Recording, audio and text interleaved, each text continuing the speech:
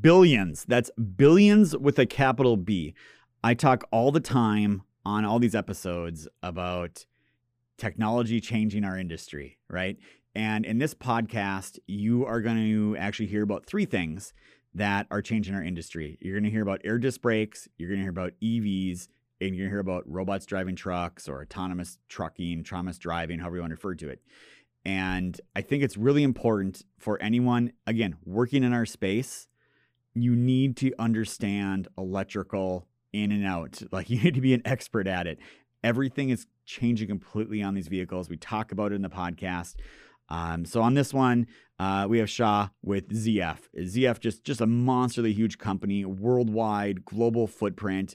And they are the ones building the technology that you're seeing in all these EVs and advanced driver assist systems and all these other things. So I really hope you enjoy the episode. Again, commenting, liking, sharing, it all helps us. But I'll stop yammering here, let you watch the episode. Let us know what you think about it.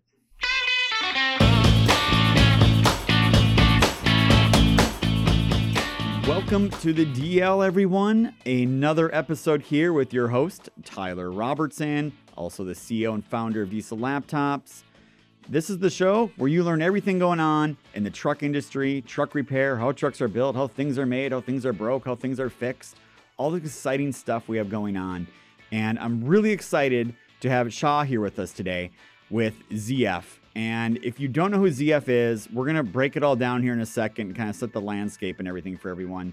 But Shah, welcome to the show, man. Pleasure to have you on here.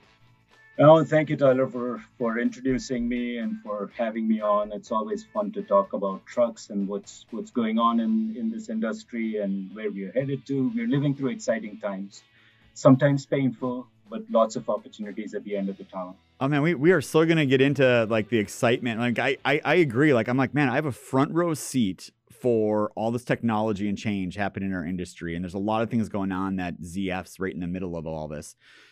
But with ZF, I mean, I think people in North America don't know who ZF is, because obviously ZF's a very big company. I looked up your guys' financials, publicly traded, right? It's like a $40 billion a year company.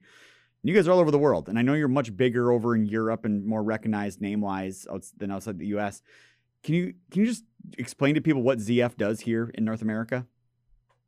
So you're absolutely right. ZF is a huge company. And to my surprise, as well as your viewers' surprise, they indulge in everything from fast cars, technology, all the way to marine engines, windmills. It's a huge corporation, and I'm excited to be a part of this. Here within North America, strong presence in the fast car industry, braking systems, sensors, suspensions, all of those things. And in the commercial vehicle industry, we are leaders in braking, fundamental ABS systems. You know, as your viewers might very well know, VAPCO was purchased by ZF, and we are now part of ZF, and that gives us the opportunity not only to look at the portfolio that ZF had and add to it the portfolio that VAPCO brings to the table as well. But like you said, you know, we have about 15,000 people working in just the commercial vehicle side of the business. We are in more than 27 countries, about 4 billion euros every year in R&D. Revenues, like you said, pretty high up there as a corporation, about 40 billion euros as well. So large presence, huge footprint, global footprint. We bring in, if products are developed to meet regulations in other markets, we bring them to the North American market as a good to have, but as an advantage to our industry as well. Yeah, and for the audience listening to this, like where I know ZF from, I think was actually first like Meritor had something going on with like the automated transmissions back in the 90s. And then we had Meritor Wabco. That was those are two separate companies for people who don't understand. That wasn't a product line of Meritor's. It was like a distribution deal here in the US. And ZF does own Wabco now. And I guess I kind of want to get into that a little bit, because advanced driver assist systems, or ADAS as I call it, I think everyone pronounces that word a little bit differently. But I kind of view it as a prelude to autonomous trucking, right? Because with ADAS, you have sensors, you got computer systems, you got radar, you got all these things that are monitoring your surroundings around you. And obviously, for autonomous trucks, you need those things, those technology. And I remember being at a dealership back in the day. The first kind of like, I think it was Eaton with their VORAD system kind of came out and everyone hated it, had all kinds of issues. People were like, how do I turn it off? Beeping all the time. And the technology's changed a lot since then when it comes to ADAS systems. So where are we at today? Are these things actively installed on trucks? How good's the technology compared to then? Break it down for us. So obviously, right, the sensor technology, that's one of the biggest things that autonomous vehicles require. We've come a long, long way in sensor technology, and we will keep on moving forward as well. So as your viewers and listeners might know, there are 5 levels of SAE autonomous driving, 0 through 5. In the North American market, we are seeing more and more prevalence of the level 2 plus ADAS systems. This is truly an assist system for the driver, more comfort, more safety for the driver. Think about blind spot monitoring, collision mitigation. If you guys have used trucks that have that, or if your personal vehicles have that, those are all coming fast and furious at us. And we are seeing higher and higher penetration of these technologies in especially the commercial vehicles. We as an industry have said that we would bypass level 3. And one of the reasons why we thought about bypassing 3 as an industry, not just at ZF or other places, even the larger OEMs, the amount of effort and the engineering resources that would take for us to get to level 3, we thought it would be better used to go to level 4. Level 4 now truly starts getting into autonomous driving, where it's hands-off or no driver in the system as well. So, again, if your listeners are aware of the fact, 33 states in the United States now allow for driverless vehicles to be on the road. So the regulatory body itself is embracing autonomous vehicles on the roads much more quickly than other parts of the globe. Pass cars not moving as quickly enough. Pass cars will see autonomous driving. You do see a lot of Waymos being driving their driverless, rather promoting their driverless drivers and stuff. But truly, if I don't know if your viewers are aware, but Google and USPS have been running autonomous trucks from in the Sunbelt states for about a year and a half now. So not to scare you guys, but the technology is there, building on it, and truly, truly exciting times. Yeah, it really is. And I guess I'm learning some stuff here. I didn't realize we're like, okay, level 2 today, forget 3, we're going right to 4. But it makes sense as you were kind of breaking it down there for everybody. And I've seen a little bit of that. I know, Daimler with their Freightliner Cascadia, they got like a period of time now you can leave your hands off the steering wheel and those things are happening. So you're starting to see these things more and more out there. And the question I guess there's 2 questions people always ask me, right? And I think we see, so first I'm just curious, maybe like your opinion more than anything else here on these questions.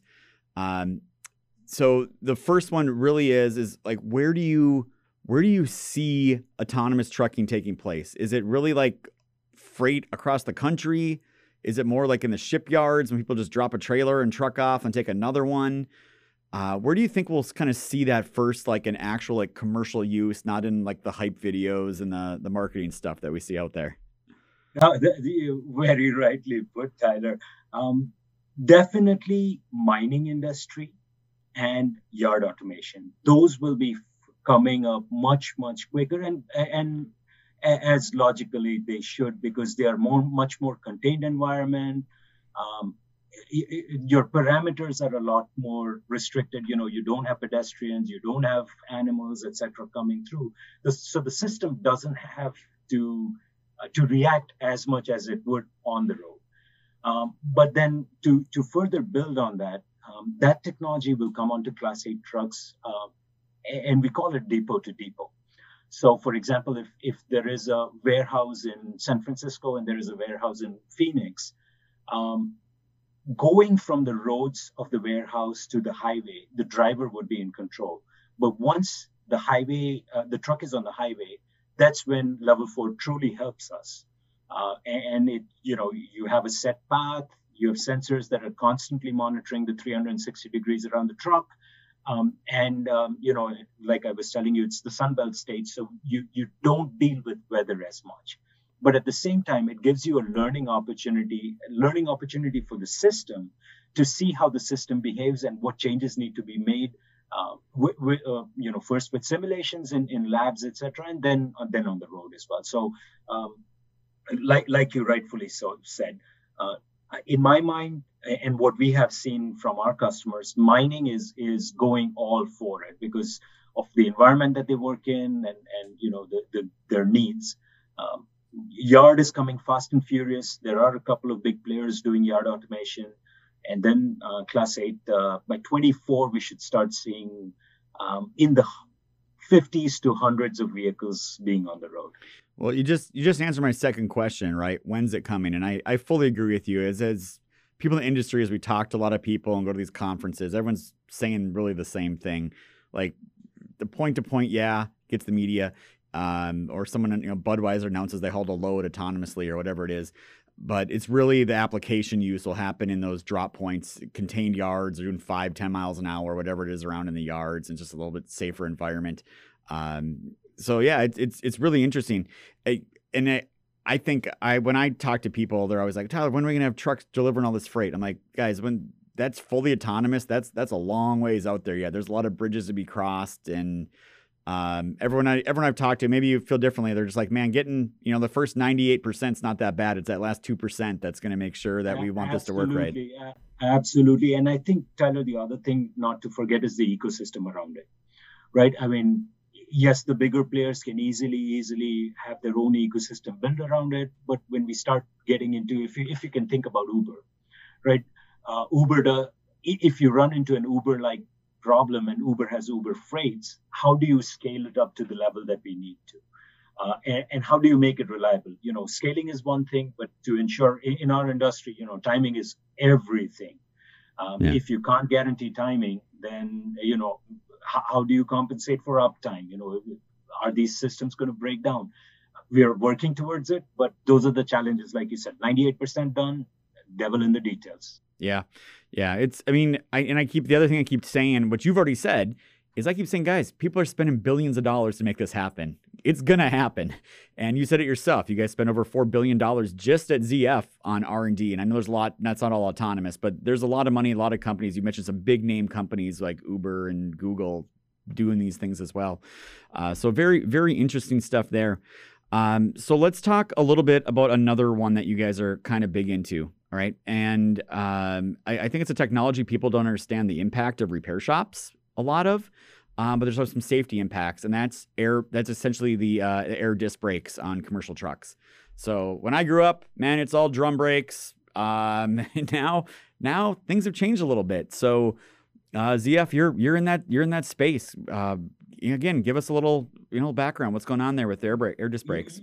You're right about that. I mean, we were the first to the market with single piston air disc brakes starting about 2016, 2017.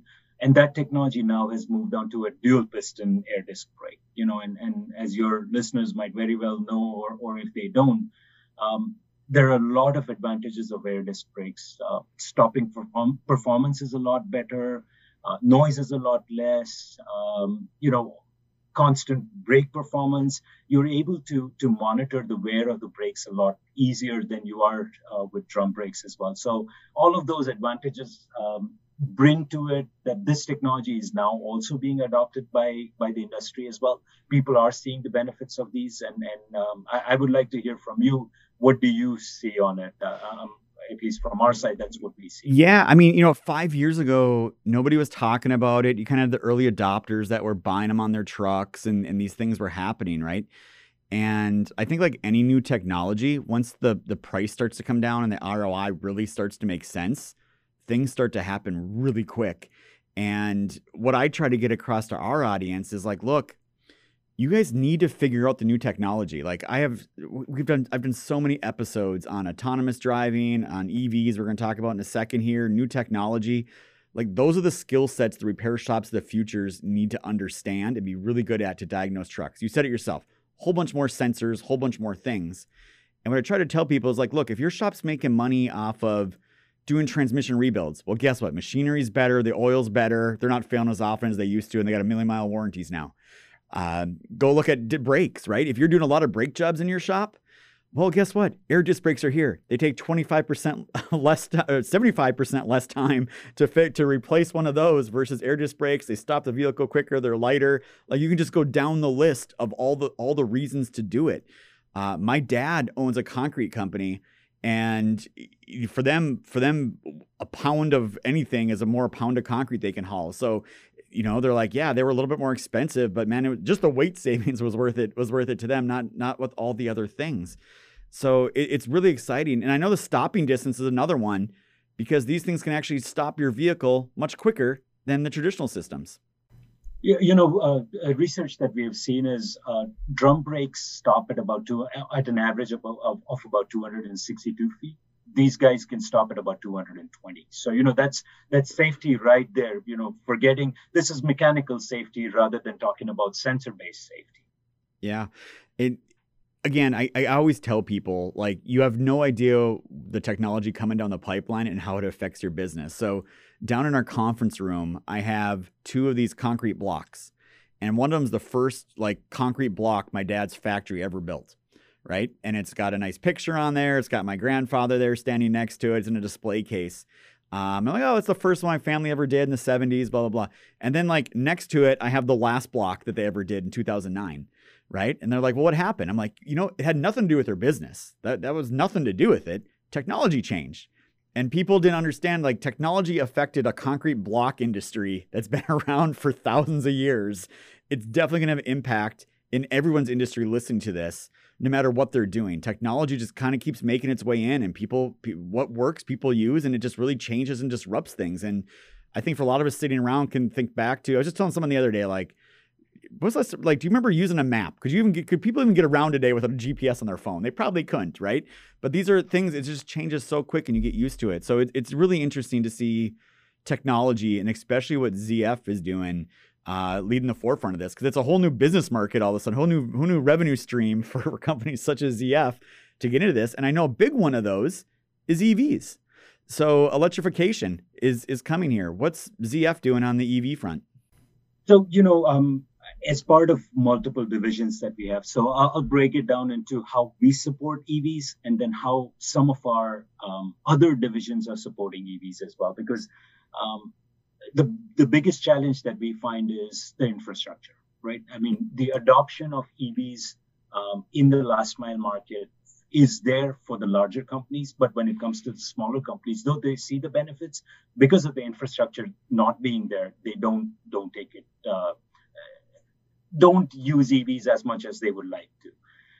What we've been doing in the EV space is, of course, we have all sorts of solutions for electric axles, name it that you want. We have an entire portfolio that supports all the way from class 3 trucks to class 8 trucks. And like we were talking about, technology is just going to get better and better as we move along.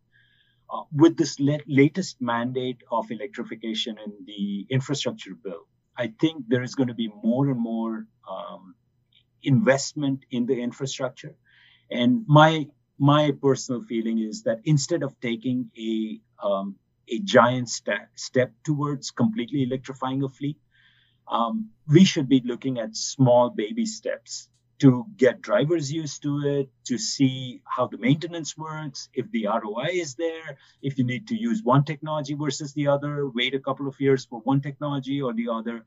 So, it's, again, like autonomous vehicles, electrification is becoming really, and it's coming quicker than autonomous is. And then the other trend we are seeing is fuel cells. I'm sure you've seen major companies making headways. Toyota made some sort of a statement with Hino. I know Nikola is doing a lot of stuff. Tesla is always dipping their feet in there. So I call it alternative propulsion, moving away from internal combustion engines to some sort of electrification or some sort of battery electric vehicles. They are coming. Just hunker down and get ready for the exciting ride. Yeah, no, I mean, again, I'm beating the same drum with people as I'm talking to them, right? It's, hey, they're coming. There's no doubt about it. You can believe all you want that they're not going to work. The government's putting enough tax incentives, enough things to make it work in certain industries. And like you said with the fleet, you're absolutely right. They're not going to just be like, we're going all EV. They're going to be like, all right, we have this fleet, which routes, which trucks, let's do a couple of them. Great, they're working. Let's keep expanding out. And yeah, there's challenges that industry's had, and people can, kind of bash the whole like, oh, there's not enough grid or enough power plants. You know what?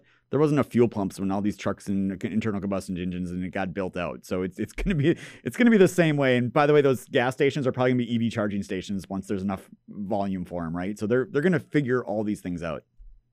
And just to add to that, I'm sure you read it in the news every single day. There are lots of EV startups coming up. So, people ask us who's going to survive. Our look at it is that the technology will survive. The companies might not, but all of the progression that these smaller companies are making and contributing to the technology will contribute towards EV being commercially viable in the next few years.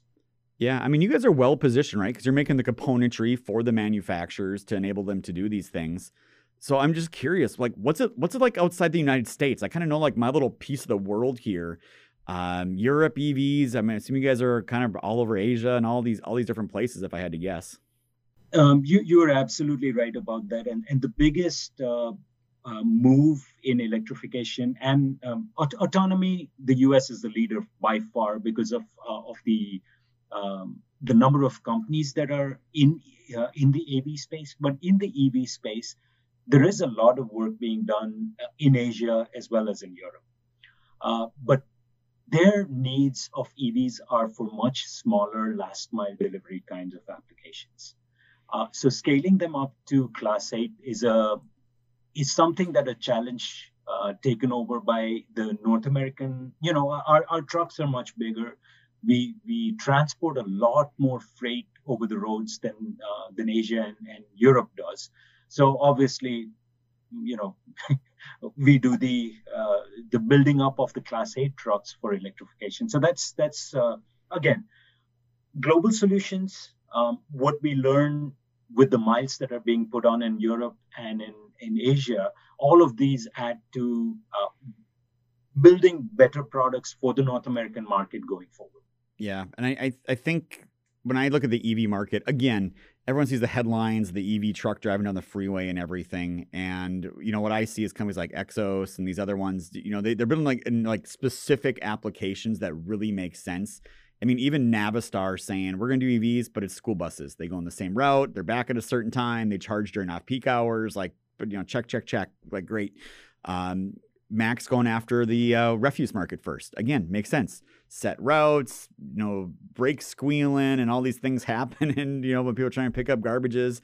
And I've had the pleasure to drive some of these things. So it is truly, truly fascinating and an interesting place to be in right now. So, Shah, I really appreciate you coming on, talking about all these things. We could probably make an episode on each one of these things. So I know we kind of jammed a lot in here. Where can people go if they want to learn more about ZF, the technologies, or connect with you? What do you want to throw out there to them? So, I'm sure I'll send you my email address, but it's spelled chirag.shah@zf.com. Personally, if you guys want to reach out, if you need any information, that's all fair and good. Happy to connect, happy to network, any information I can provide. ZF.com is a pretty good website to go to and just make sure, that gives you a global picture of what ZF is doing. And then from there on, you can narrow down to North America and see specific products that we have, specific announcements that we make. We are all at trade shows and stuff. So happy to connect your viewers with whoever, whatever information they require, be it old technology, be it new technology, anything at your service. Well, again, appreciate you coming on, having the conversation with us. I love these. I learned something today. So if I learned something, I know for sure our audience learned something. So it's always great to get experts on here that really know these things and can break it down for people and explain what's going on. And you're right. Your website, actually, I did so much research on the website. I'm like, man, that's like a wealth of knowledge on this thing between the videos, the PDFs, the web pages. You can tell when someone puts forth an effort on that type of stuff. But we're going to wrap this one up. We're going to call it an episode. And remember, it's not just diagnostics. It's diagnostics done right. You just heard it here. New technology, more sensors, more computers, more wires, radars. Like all this stuff is coming. You got to get good at it now. Start today before it's too late. All right. Thank you guys. Catch you on the next episode.